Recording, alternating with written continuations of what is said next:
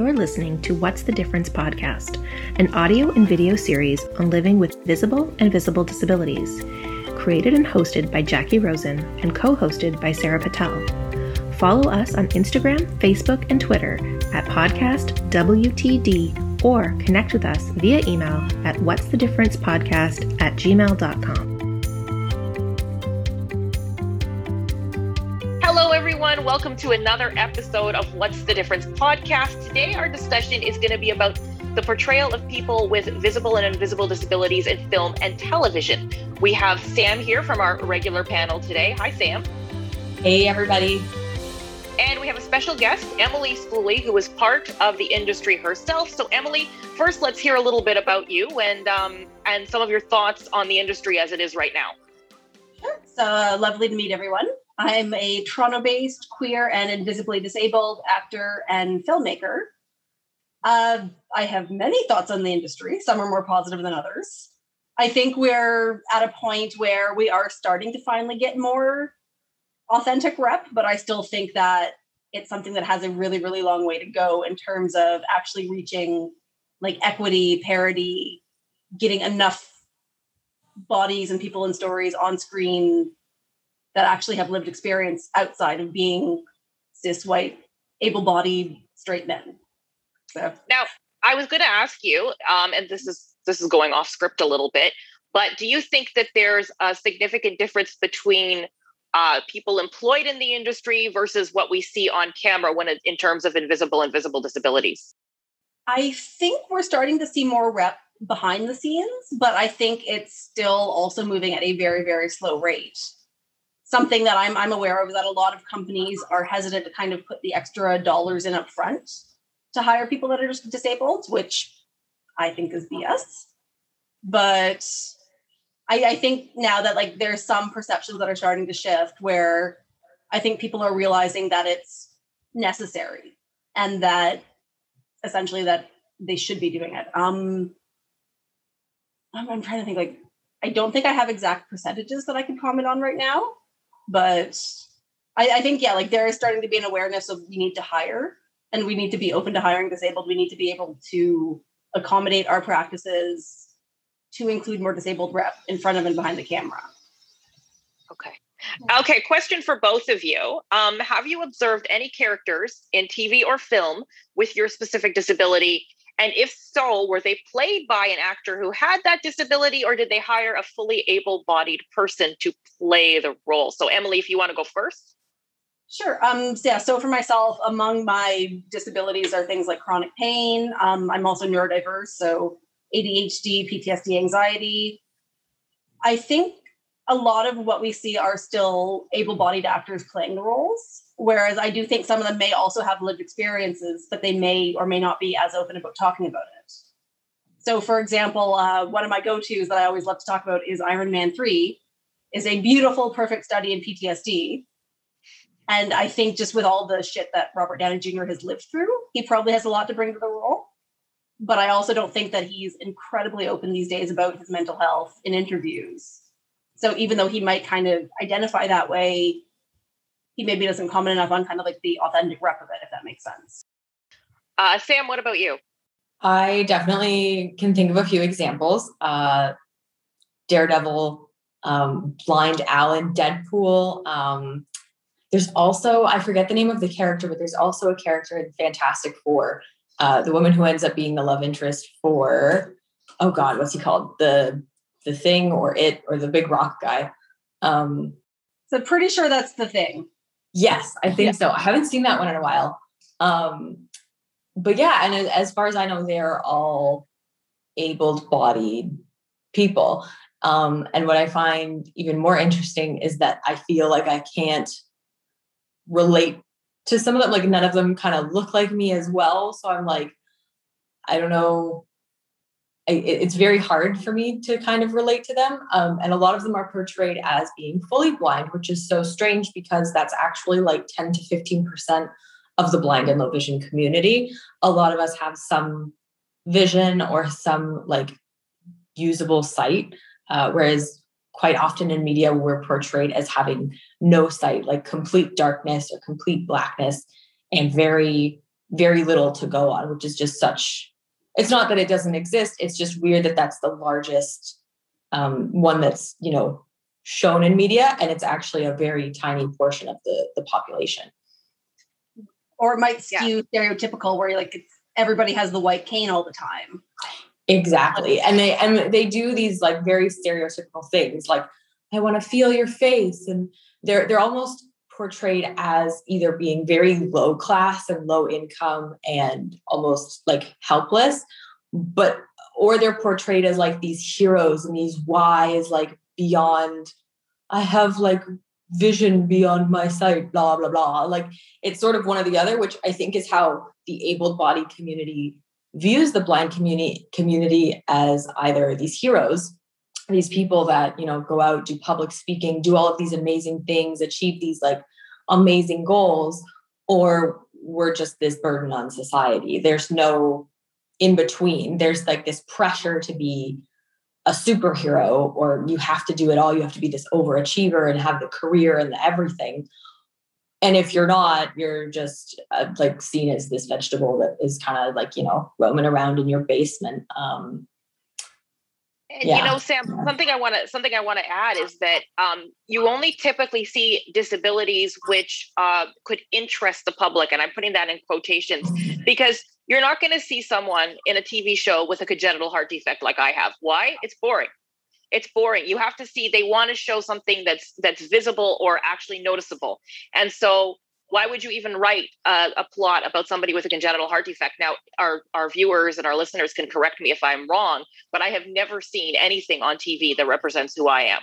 So that's why I'm asking you guys the questions and not really participating myself, because I don't have much to add. I don't see that much about my condition.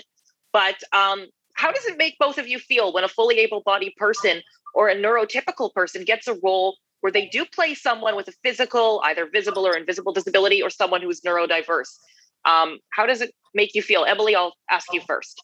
Sure. I think especially in the way of neurodiversity, it's almost a little insulting in a way, I'm going to say, because there are so many very talented neurodiverse actors out there who, if you gave them half a chance, they would do equally as well in this role. But I think a lot of, and what we have historically seen, is that casting is still going to send in, like the thin, the pretty, able-bodied people. And then they often, I hate to use this term, but kind of ugly them up in one way or another to like have them play somebody with a disability. And especially for that, I honestly think that's really insulting, and it's really friggin' ableist. And like, in terms of things that kind of skew more physical, I still think that they should be casting authentically whenever possible. There's one movie that comes to mind. I think it's 2014 it was from. It's called Margarita with a Straw. And it's about a woman with cerebral palsy. As far as I know, the director had tried to find an actor that did actually have the condition. But like, because of the grueling shooting days, because of like needing to do certain movements over and over that would be required on set, I think she did end up casting somebody who was able-bodied but did do a lot of research. Even in that case, I do think that there are ways to adapt a shooting cycle, or to like adapt your production period to be able to accommodate, once again, like we talked about, hiring a disabled actor. It is kind of that catch-22 where I understand why someone might hire an able-bodied actor even for something like that. But I also don't think that needs to be the only way forward. I think there is room to adapt essentially the filmmaking practice to include casting diversely. And right now, I think it's also something that we really, really need to, and we need to push more of. Like, until we're at parity, where at least 50% of people with XYZ are playing those roles. So like, it's the same thing with the LGBT rep. It's the same thing with trans rep. Like, a lot of these roles still go to people that have the privilege, so that are cis, are straight, are not trans. I think it's slowly changing, but not nearly fast enough.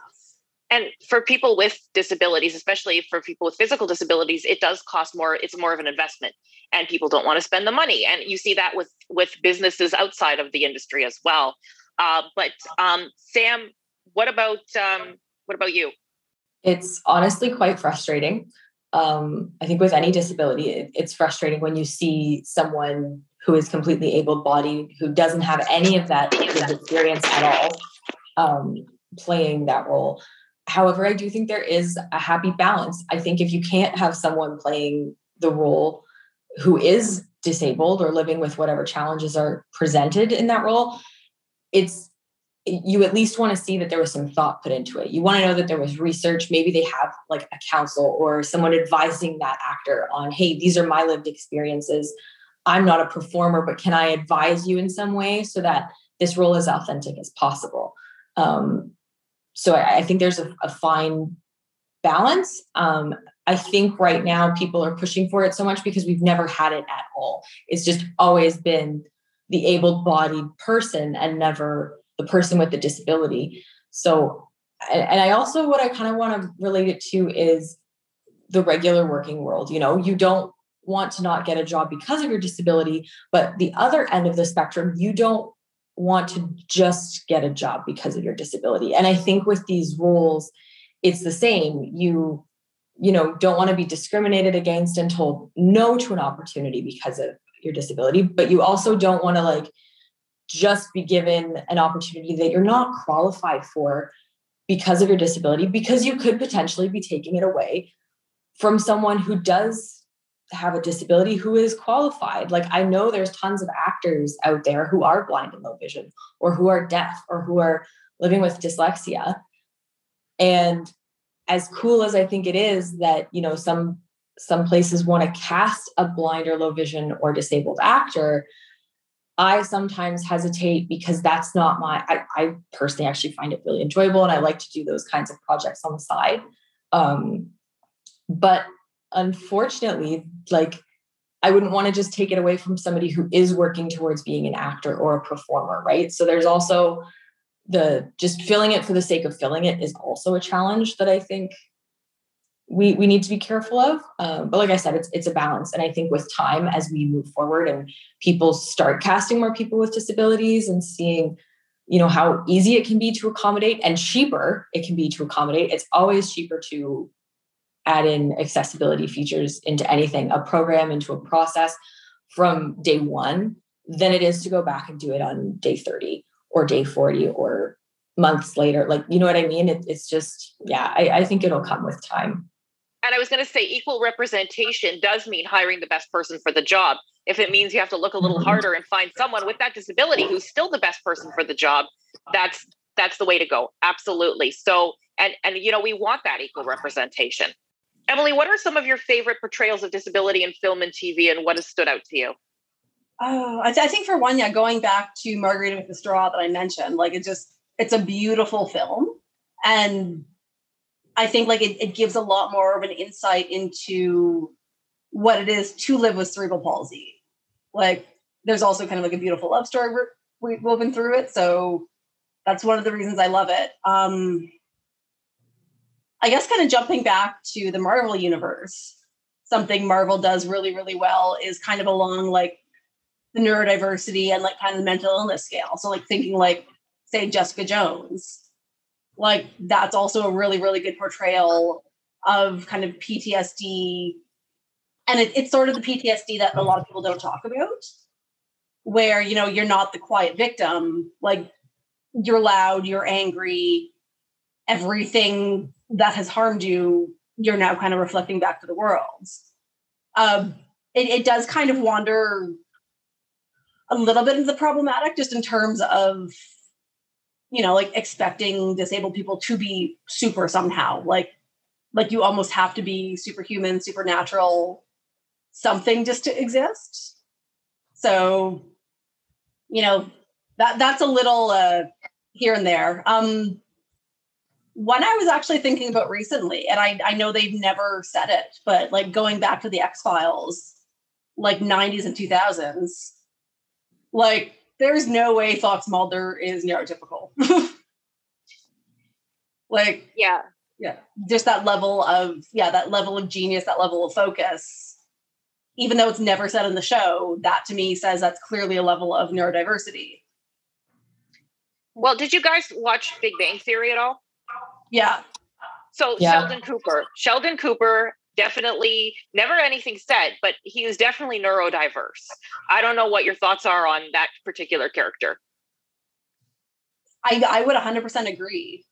And at least with like the way male characters are written, I think that they can skew. I'm trying to think how to word this. Essentially, it's you don't want them to be allowed to be assholes just because they're neurodiverse, if that makes sense. Absolutely. Yeah. Sam, what about you? Have you seen like a really good portrayal of somebody like you in film and TV, or even somebody with a different disability that you thought, oh, that person is really doing a good job of playing their role? Have you ever seen anything like that? I've definitely, I do actually also have to say some positive things about Marvel. I do think they, even though like Fantastic Four, like that character was a bit, but I'd say Daredevil is a really great one. Even though he is portraying a totally blind person, I think he, like, it's also meant to be over the top and fun because he is a superhero. It's media, right? Like it's not real life. So I do think they bring some good aspects into it that are done really well. But I also really love In the Dark. I think that's a really great one that I've heard a lot of people talking about in the community lately. I've had the privilege of working with them, just like being in like the background and as an extra. But meeting the cast and meeting Perry, who plays the main character, to see how much effort has gone into it. And the fact that they do accommodate blind and low vision, like other characters that actually have vision loss in real life, to see the effort that was made on set, I think was really beautiful. And also that they don't focus on the blindness in the Dark. That's part of the main character's life, but it's not the main focus of the story. She has all of these other layers and things that she's dealing with. So I think that's really nice to see. As far as other disabilities, that's kind of hard because I feel like I can't say if it's accurate or not because I'm not that person with this disability. I definitely find it interesting that, as far as I know, from what I've seen of Big Bang, they never mention that Sheldon deals with anything. It's just kind of like, oh, that's Sheldon. Am I right? Do you guys know if they actually? Absolutely, yeah. So I have some conflicting feelings about that because if you are going to portray somebody like that, you kind of want to say what it is because you want people to like, that's not just like, oh, he's weird or he's quirky, but also there's some power in that like, it doesn't matter. Right? Like, I feel like that's another step is that it doesn't matter what it's called or what the label is. It's just the people in his life are able to accept him for who he is. And I think that's also a really great angle. But is that because he's a male character? Because as a male character, you're allowed to have those quirks, those things that make you different and maybe a bit of an asshole sometimes.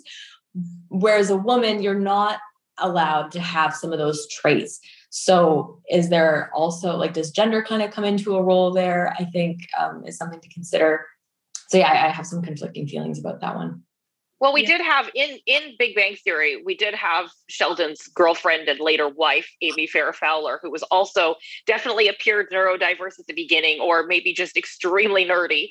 But the interesting thing was how their characters did grow at the end, and they became less caricatures and more people that appeared loving and all that. I feel like what you're saying is in real life, disability doesn't change.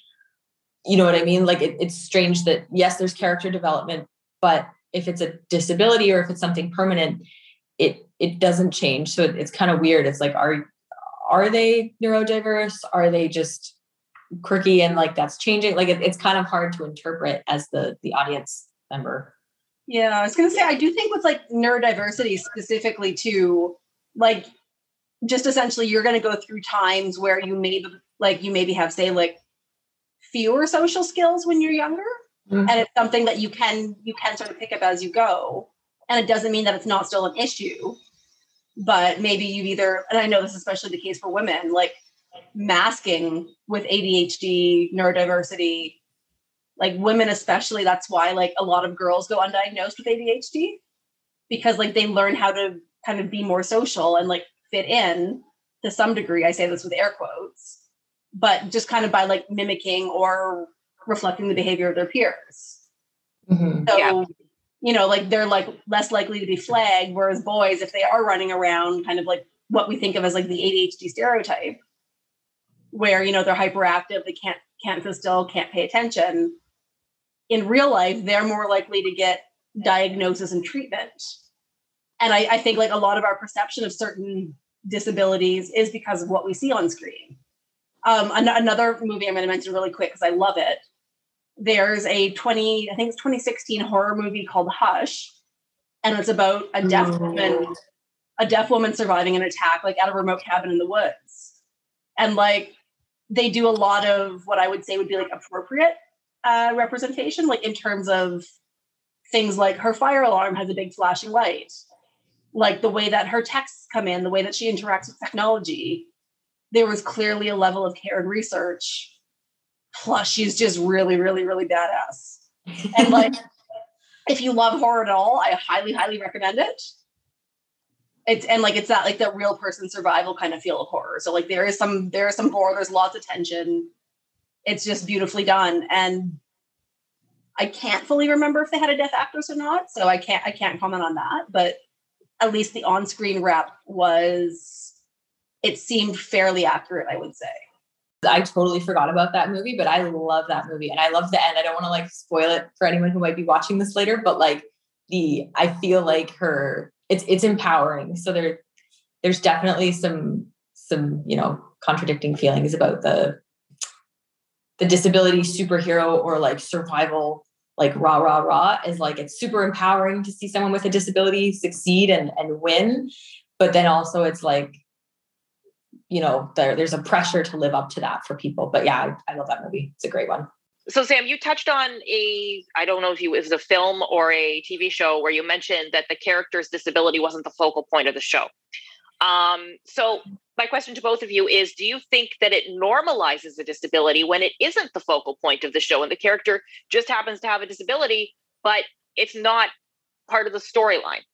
I think so. I think it does a really good job of just like, I would have killed to just see a character that had a disability like mine. And honestly, whether it was the main focal point of the show or not, I'd just be happy to have a role model like that. But yeah, I think seeing that she had all these other layers, you can clearly tell the difference when that's the focus or not, which is funny because a lot of my abled friends watch the show, or a lot of like feedback or criticism that I think the show gets is like, oh, not all blind people struggle with alcohol and party or do this and this. And it's like, but that's the point. She's not all blind people. She's an individual with this variety of experiences. And that's just one part of it. We're making her not a typical like Hollywood character that we've seen over and over and over again. So I think it really does normalize it. I think it does a lot. And yeah, I think it does a lot. Emily? Yeah, I would agree. It does normalize it. My one sort of, I guess, like flag or concern, I would say, is that you also want to make sure that it is accurate to somebody's experience. Mm-hmm. And I think that comes with either having like authentic lived rep in the writer's room with all that research. But say, for example, like somebody with chronic fatigue or something, or like an undiagnosed physical health condition. Like, well, it shouldn't necessarily be like the focus of the story, especially as women or as like AFAB folk, like seeing what people need to go through sometimes to get support they need, I think could also be very eye-opening. So I think in terms of that, like, I think it's very important that to have authentic rep on screen, that you don't gloss over those trials and tribulations that people do go through that able-bodied people might not be aware of. But at the same time, it can become kind of like, I guess, like myopic or insular, where you don't just want to make it about that. And I think just having it be part of somebody's life, like, I think it really does help to normalize it, as long as we portray it in a way that does not minimize their experience, if that makes sense. Or kind of like gloss over the bad to still make it like PR worthy. Or like another one that kind of comes to mind, like the show The Good Doctor. I believe that's the one where he's on the autism spectrum. Yes, I forget that actor's name, but he's really good. He's done quite a few roles that I think he just does phenomenally in. Okay, so finally, how can the film and TV industry continue to improve when it comes to representing people like us? I'm going to say just put goddamn money into disabled art projects and hire more disabled people. Like, that's something I've kind of noticed too, just in my own journey. And I'm just going to say it because I've noticed it. Things like the arts councils are still incredibly ableist in terms of even like your application process. And even though, they give some money for disability support, kind of waving my hands in air quotes again here, like they still tend to give money to the people that have had more privilege. So people that have been able-bodied, people that have, been able to successfully do film school, that maybe already had access to professional opportunities, professional types of media, tools, equipment, support, that people that would be disabled would probably have a hard time accessing. So like there's still a system of inequality and imbalance that I think really needs to be disabled. Pardon the pun, like in terms of like the system. Thanks, brain. That honestly sounds like a social media campaign. That's actually a great idea. I feel like that we should make that a thing. Disable the ableism. Yes, I 100% think we should. Can we make that hashtag when we yes, post this absolutely. video? When we post this video, you're going to see, everybody's going to see this right now across our screen. Disable the ableism is going to come. That's what it was, right? I love it. Yes, I'm going to use that on like everything I post now. Awesome. You guys came up with this. You're smarter than I am. Sam, what do you think? Where do you think improvements could be made in the industry? Oh God, so many places. But that's every industry. Like there's so many things that have to change. Even the application process for regular jobs, for any job really. I think something I've started saying just in my job, because I come across, I work for a charity that serves the blind and low vision community. And a lot of the times places will come to us and say, hey, we've, made our product accessible. Will you look it over and get people like, the community's opinion on it? And to me, that's the first problem, because you're coming to me and the community after you've made a product, not before. It needs to be from inception. It needs to be from the very beginning. And a lot of the time people just want a pat on the back at that point, because they're like, oh, I'm confident that I've made this accessible. I want to show people and spread the word and hear about what a great job I've done.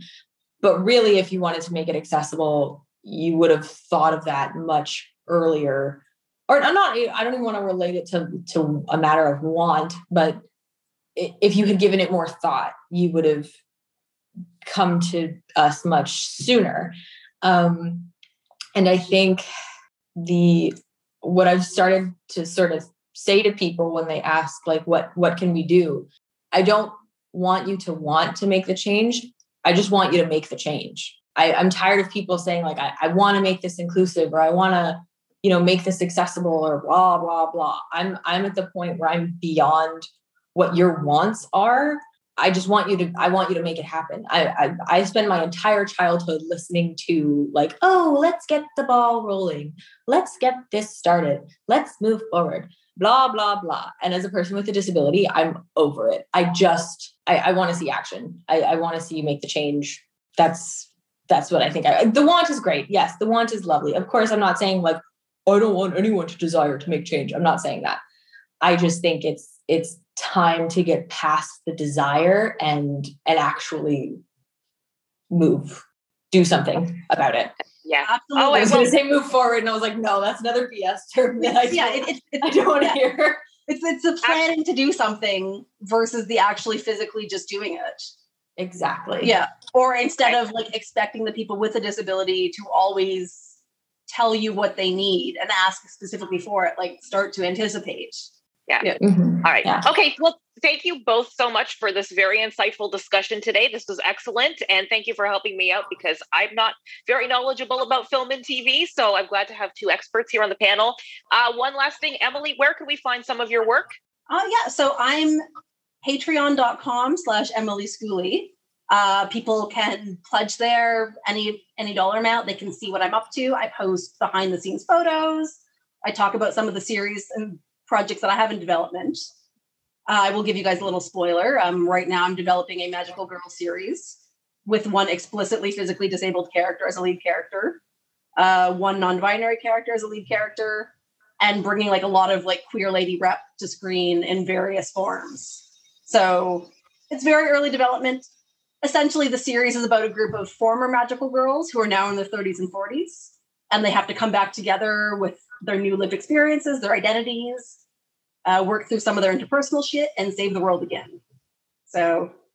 All right. Well, we will be sure to check that out. In the meantime, don't forget to click to subscribe to our channel and check out all our past videos and episodes on our channel. We've got plenty of stuff and we've got plenty more coming out. So thank you, Emily. Thank you, Sam, for joining us today. And this has been another episode of What's the Difference podcast. Take care, everyone. You've been listening to What's the Difference podcast. For the video versions of all our episodes, please visit our YouTube channel and don't forget to subscribe to help us get our custom URL. If you have any questions, comments, or concerns, visit us on social or connect with us at whatsthedifferencepodcast@gmail.com.